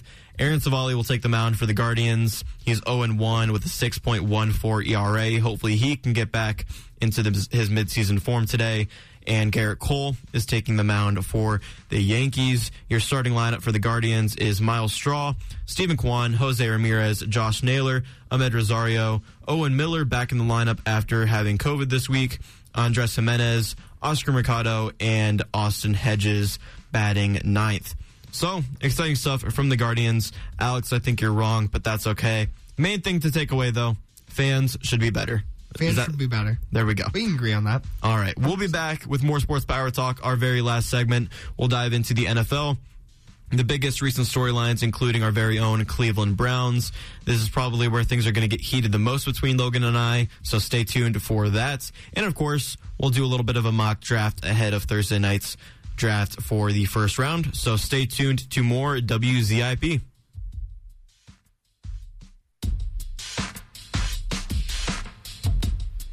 Hello again, everyone. We are back with more Sports Power Talk, the best sports talk show there is, was, and ever will be. I am your host. My name is Jake Murrin. I am joined by, I guess, my two arch rivals now in Logan Congrove and Alex Henry. It's Alex in the dug-in, guys. At least you're embracing it, I guess. Yeah, we all, hey, part of radio, guys. You're going to slip up every now and then. Yeah. Just know. Sometimes you call a dugout a dug-in. Sometimes you're going to call it Sometimes you think Baker Mayfield's a good quarterback. Sometimes you think LeBron's not the GOAT. All right, okay. I'm fuming. I'm already fuming. Let's talk. Let's talk. Let's talk it out, NFL. Jake. Yeah, let's talk about the Browns. Yeah. Best team in the NFL, right? Facts. 100%. They did make a big move this week. I believe it was either Monday or Tuesday with Denzel Ward. Extended him to a 5-year, $100.5 million contract extension that includes $71.25 million guaranteed. What did you guys make of the extension, the announcement, and Denzel Ward is a Brown for the future? Great signing. I'm glad that we gave that kind of money to him. Mm-hmm. But on the other hand, I think we're getting a little senseless with our money. Like, if anybody was going to get that money, I'm very glad that it's Denzel Ward. But I just don't. Why are we throwing around so much money? It scares me a little bit. But, hey, Logan, we agree. Wow. Yeah. About the Browns? I think it's good that if we're going to throw around that much money, I'm glad it's to someone like Denzel Ward and our franchise quarterback, Watson, even though that's also scary. But I don't think we should be throwing around this much money. Yeah, these NFL players, NBA players, they're getting paid. I think we need to get a money cha-ching sound effect for when all these guys get a big contract, cha-ching, because they're rolling in cheddar. They really are. I mean, this is all I got for you, Alex. That's all I got. Yeah. Is that good enough? There you go, Denzel. He deserves it, 100%. That's all I got. It is scary. We are really giving away a lot of money. Now, we got some guys that we could definitely get rid of, like our fourth-string quarterback, Baker Mayfield, who's just sitting there. Scrub. Like, we need to... But in all seriousness, Jake, you know he's not going to be our quarterback. No, I know he's not going to be on the roster. He's taking up money. We're giving away... Dump him. It's going to happen. We're giving away all this money right now. Kick him to the curb. We don't need to talk... We don't need to talk that it should happen when it's going to happen. Well, right now he's our fourth-string quarterback. So. Did you guys see his statue at Oklahoma? Yeah, it looks pretty bad. It's pretty bad. I saw like his quarterback play. It's a weird-looking face. I saw no. Nope, nobody heard that. Anyways, on Twitter, I saw a pretty funny tweet. I don't know who it is, so I can't reference them, but it was pretty funny. They said whoever chiseled the statue must have torn their labrum. That's funny. That was pretty funny. It also made me a little sad. Way to go, Denzel, on the contract. I agree with you guys 100%. We're giving away a lot of money, but if anybody deserved it, it was Denzel. And I love him. He's a great player. Yeah, he is a great player. Lots of energy. He's 24 and is the highest paid corner in NFL history. That's awesome. And he tweeted out and quoted, said, "Loss of words. I'm blessed. I want to thank the Haslams, J.W. Johnson, and Coach Stefanski, and the rest of the Browns organization for continuing to believe in the homegrown kid and allowing me to represent this organization in the city of Cleveland, where I'm from." Jalen Ramsey, who was the highest paid corner in NFL history, tweeted out at him and said, "Congratulations. I've been waiting on somebody else to touch that 100 club as well." So lots of good around Denzel Ward. And my favorite part is that he is that homegrown kid. Went to Ohio State. I loved him at Ohio State. I loved him when we drafted him. And I'm going to love him for the next 5 years as well. So, and I do agree that the money situation, I don't love that the Browns are making all these headlines with biggest contracts in NFL history, but I certainly like the guys that we gave them to for the most part. Absolutely. For the most part. So yeah, Denzel Ward is going to be a great pillar for our defense for years to come, and it's going to be a great thing to see. Other news around the Browns, though, some very cryptic things going on social media. So let's break that down right now. First off, Myles Garrett via Instagram posted a picture of himself with Clowney in uniform, high-fiving with a quote saying, "Job not finished." To me, that sounds like Jadeveon Clowney's coming back to the Cleveland Browns. I would agree. Job not finished. He's coming back, which would be great to see. Definitely one of those guys from the start of the offseason that I said, get Jadeveon Clowney back on this team for next season. Yes. So definitely great to see that. And then Deshaun Jackson, who is contemplating retirement earlier this week, narrowed down his choices in free agency to the Chiefs, Packers, and Browns, I believe. But via Instagram, he posted a picture with a Browns jersey swap saying it looked icy. He tagged Deshaun Watson. Deshaun Watson said, "Let's run it." And then Deshaun Jackson reposted that. So it looks like Deshaun Jackson and Deshaun Watson are on the same page for the Browns as well. What do you guys make of everything going on social media? It looks like Clowney and Deshaun Jackson could be Cleveland Browns next season, but it's still up in the air right now, and ultimately it's in the hands of our front office. I'm cool with Deshaun Jackson coming to the Browns. I know he's old, but he always is good for 1 or 2 really long touchdowns a year. That's all he's good for. But he's a veteran presence. It's looking, I hate to say this, but it's looking less and less likely that we're going to get Jarvis Landry back. I know. That rips me apart inside. Yes, it's sad. So if that's the case, I still think we need a veteran receiver, and I'd be cool with it being Deshaun Jackson if it's not Jarvis Landry. Yeah, and then I agree. And then just to touch on the other thing, Clowney, we need Clowney. Yes. If we lost his presence on the defensive line, it's going to hurt us quite a bit, and we're going to have to find we're going to have to fill in that piece now, and it's just going to be one more thing like the wide receiver position that we're looking for that we really just don't need to be. So exactly. Our two biggest weaknesses are defensive line and wide receiver, and getting both of these through free agency would definitely be nice. I'm not the biggest Deshaun Jackson fan. I do think he's only good for 2 long touchdowns a season, but I do like the veteran presence, I guess, as well. Coupling that with Amari Cooper and Donovan Peoples-Jones could make something happen in that wide receiver group. But sticking with wide receiver, though, who do you guys think the Browns should pursue at wide receiver? My number one would be Jarvis Landry. I know it's looking unlikely. Jarvis Landry recently visited the New Orleans Saints, so we'll see what happens with Landry in free agency. But honestly, number one would be Landry. Number two would probably be Deshaun Jackson, because he's a guy out there who has shown interest in joining the Browns, and then maybe even the draft as well. Look at this, Jake. We 100% agree. Look at that. All three. It's a beautiful thing. Jarvis Landry 1, Deshaun Jackson 2, draft 3. Or, super hot take, let's go get Deebo. We'll get to it in a second. And I know.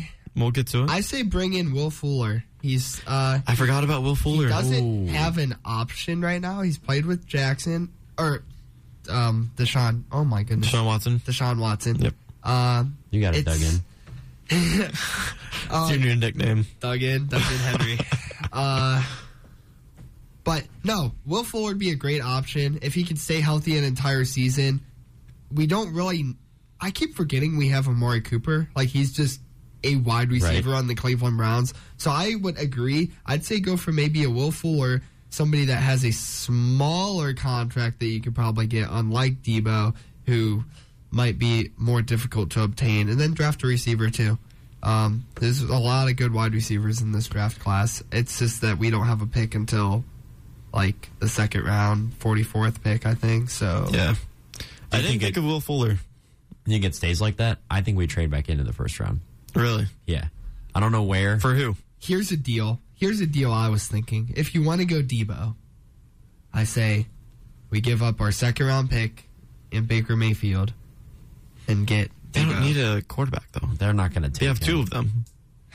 I don't know. Baker Mayfield is going to hit the free agency market because he's going to get released. I just think we need to get rid of Baker. We've devalued him so much that he's really going to be released. I don't think anybody wants him through a trade. No. I heard there's teams that don't even want him for like a 7th round pick. Does that say anything to you, Jake, that there's NFL commissioners? Nope. Garbage. Nope.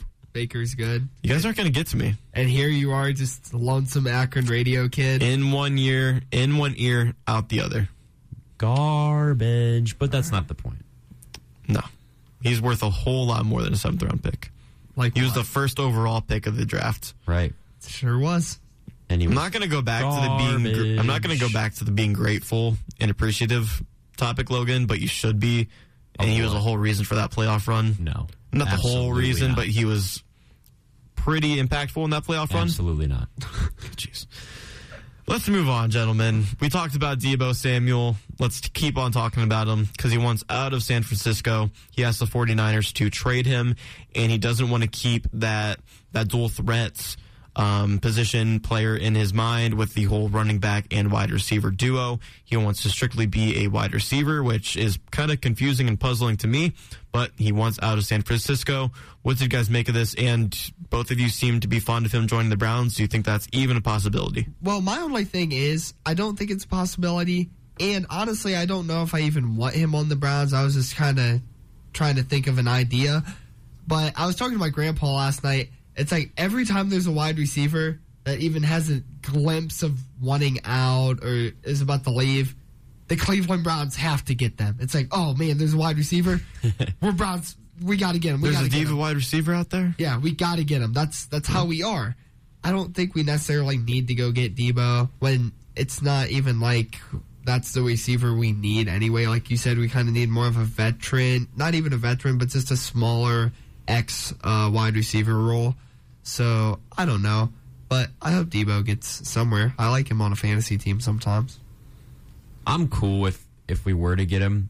I wouldn't want to give up too much, but I think he's definitely, I don't want to say crybaby, but like, why are you complaining about getting more usage? That doesn't make sense to me. Yeah. Honestly, before the season, I was very unfamiliar with Deebo Samuel. Yes. And this season, he kind of bursted onto the scene, especially with that dual threat of running and receiving. And now that he wants to get rid of that, what made him very popular, it doesn't really make sense to me. It's weird. It is very weird. Weird guy. It is, yeah.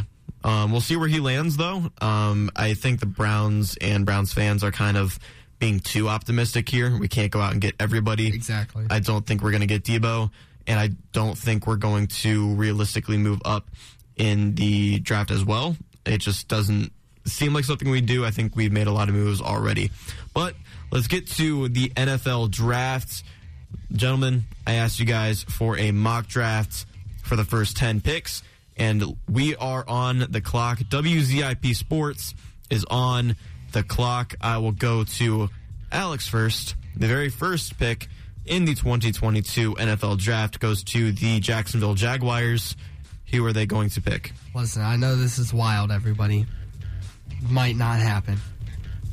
But you got your quarterback, and you got to protect your quarterback. Get the best offensive tackle guard in the league with Evan Neal at the first pick. Wow. Got to protect your quarterback. I don't hate it at all. That's not who I think they're going to take, but I think it makes sense for them to take that for your exact reason of protecting Trevor Lawrence for the future. But Logan, I'll go to you. I absolutely think they're taking Aiden Hutchinson as much as I don't like Aiden Hutchinson. I think he's getting picked number 1. Yeah, I agree. I think Aiden Hutchinson will be picked number 1. He's that explosive edge rusher that could drastically improve the Jags' defense, and he would line up with Josh Allen as well. You know, the better Josh Allen in the NFL on the Jaguars. Absolutely. So I just think it will be Aiden Hutchinson because he's probably the most talented player in this draft, but I do want them to take Evan Neal because I think it makes sense, and I just think it would fare them better in the long run having that protection on the line. Hopefully Tony Khan can make the best choice here. All right, go to number 2. Lions are on the clock. You guys are on the clock. Who are the Lions picking number 2? Travon Walker, defensive end, Georgia. Well, because I threw out Evan Neal already, I'm going to go with Aiden Hutchinson as my second pick. Yeah, if Aiden Hutchinson is available number 2, I think they go with him number 2. But I have Travon Walker as well. He's a physical edge rusher that would help a very mediocre Lions defense, I'd say. I could see Travon Walker going number 1 and Aiden Hutchinson going number 2. I could also see Evan Neal being thrown in that mix too. But honestly, I'm just really excited for this draft because we're having this conversation. We don't know who's going to go number 1, 2, or 3. Sure. It's still up all in the air. So not something we can say about every draft, but I do have Travon Walker being drafted second as well. Time for the third pick, though. Texans on the clock. Who do you guys have the Texans taking? So since the Texans cannot take a defensive end because the top 2 will be off the board, in my opinion, I think they take Ahmed Sauce Gardner, Cincinnati. All right, fair enough. I still have Travon Walker on my board, so I think they go to the Georgia boy and get the defensive end. So I have the Texans taking Evan Neal here out of Alabama. Pairing him with Laramie Tunsil could be all the protection that Davis Mills needs to become the next Tom Brady, because that apparently is the opinion of this radio station. It's not mine, but I would agree that it is not my opinion. All right. Well, the majority opinion at this radio station is that Davis Mills is the next Tom Brady. And I think, they re-signed Brandon Cooks. They have Davis Mills. If they want to make him their franchise quarterback, they got to get protection for him. They already have Laramie Tunsil. They get Evan Neal on that offensive line as well. I think that's all the protection they need. So, yeah, I have Evan Neal going number 3 to the Houston Texans. Going to number 4, though, the New York Jets will be on the clock. Who do you guys have the Jets taking? Kayvon Thibodeau, defensive end, Oregon. All right, Alex. I have Derek Stingley, cornerback, LSU, I think. 4th pick. All right, number 4. Logan, we're agreeing a lot right now. I have Kayvon Thibodeau as well. He's big and explosive. And the Jets were in the mix for Chandler Jones this offseason. It didn't get him, so I expect them to explore the same position in the draft. It just makes sense. He's a great player. and out of Oregon. I think it just makes a lot of sense for the New York Jets. The Jets, Jets, still going to be terrible regardless of what they do in this draft, in my opinion, because the guy they have at the helm just ain't it. Number 5, though, who do you guys have? Because I don't even have the Giants picking here, but I will go to you guys first because I'm sure you do have the Giants picking here. I do have the Giants picking, and this is where I will send Evan Neal. I think they're going to have to replace Nate Solder at some point. He's not what he used to be, and Evan Neal would be a valid replacement to protect Daniel Jones. Yeah, I want to go with an offensive lineman. I don't have Evan Neal on my board, so I went with a guy. His name's Ike Akwimu. It's quite difficult to pronounce, but he's an offensive tackle. Yeah, I saw the name, and I had no idea how to pronounce it, so I just didn't have him on my top 10. Yeah, it's Ike Akwimu. I'm proud of you, Alex. Wow. Now say Habib's last name. Show off a little bit. Khabib Nurmagomedov. There you go.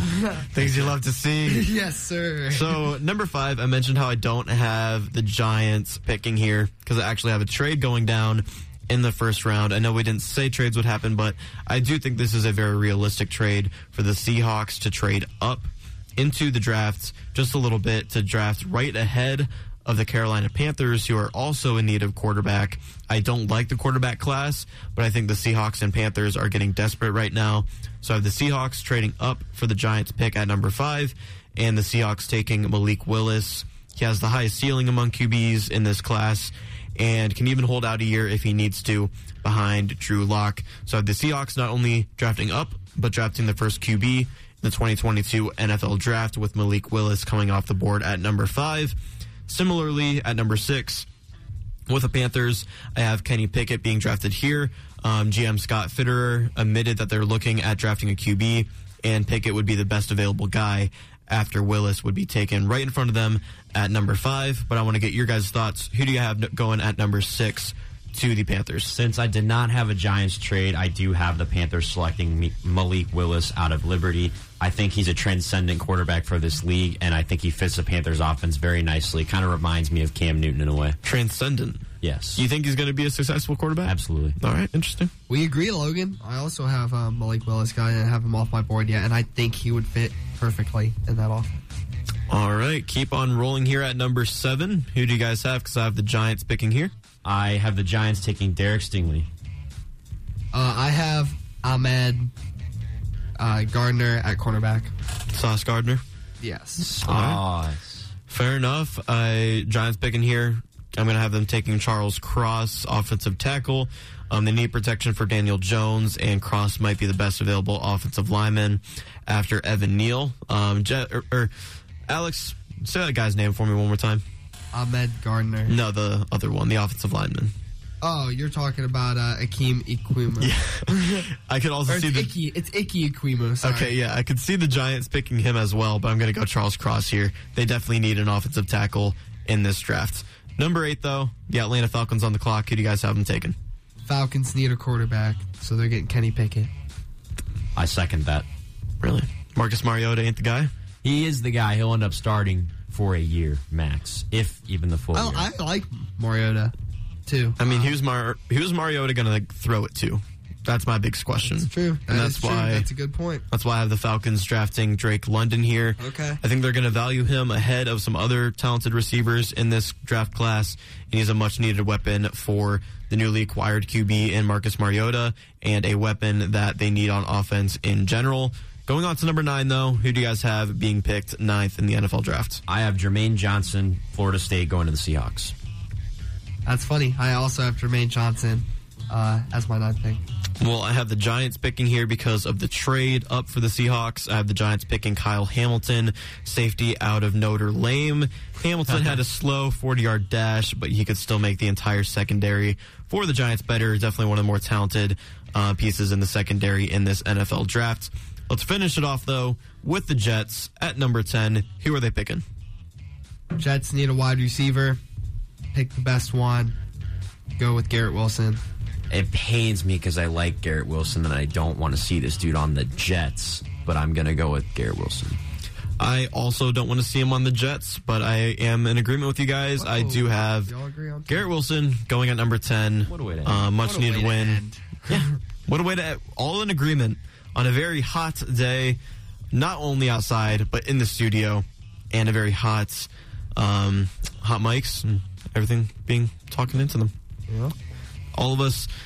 Let's wrap it up, though, guys. We talked about a lot on today's show. Started off with an hour of NBA talk. Of course, got into that heated conversation half an hour into the show. Then we went to MLB and the Guardians with what happened yesterday at Yankee Stadium, and then rounded off with the NFL draft and some Browns conversations. Final takeaways from today's show, gentlemen. It is very good to be here with Jake. I like talking to Jake. That's probably my final takeaway. Good show. And I always like being here and listening to Jake and Logan. You got your own argument today. And who would have thought? We got into it a little bit. Fans, who would have thought that me and Jake would be arguing about baseball? Wow. Of all things, too. You know? Of all things. I mean, we fought last time you were on, too, about Piotr Jan. Yeah, about some UFC, but that's predictable. But baseball, interesting. Maybe I'm the next baseball guy. I'm going to have my own segment called The Dug-In. Please make that a thing. Dug-In with Alex. So the Dug-In with Alex. That'd be great. For me, though, I think fans should just be better across every single sport, across every single fan base. Fans should be better. We agreed on that, Alex. Why are you laughing over there? Why did that have to be your last take? It's just like there's so many things you can talk about. It's a storyline. We can't end the show without saying Baker Mayfield's bad. Baker Mayfield is the best quarterback in the NFL. All right, I'm going to leave it at that. I'm going to leave it at that. I'm going to leave it at that. And Logan, you should be more appreciative of. Well, you know what, Jake? You're a clown. Sports fans. I'm not a clown. Those fans throwing trash at our players yesterday were clowns. I'm not and you're a clown. You don't like LeBron, who's won you championships. You're a clown. Let's not get into that. There's a lot of clowns here. Jeff Longville's a clown. Jeff Longville is a clown. You agree, Alex? That's how we should end. Jeff Longville's a clown. He likes the Broncos, you guys said? Yeah. Gotta be a clown. Come on. Yes, I love it. All right, guys. That will do it for us. If you missed any portion of today's show, you can check it out on SBT Rewind, a podcast available on all streaming platforms. First thing tomorrow morning. If you missed any segment, go listen to it because it was one of the most heated episodes of SBT in recent memory. Joining me for today's show were Logan Congrove and Alex Henry. My name is Jake Murrin. Make sure to check out our podcast and tune in next week to Sports Power Talk. You already know, from 11 to 1. Until then, peace out.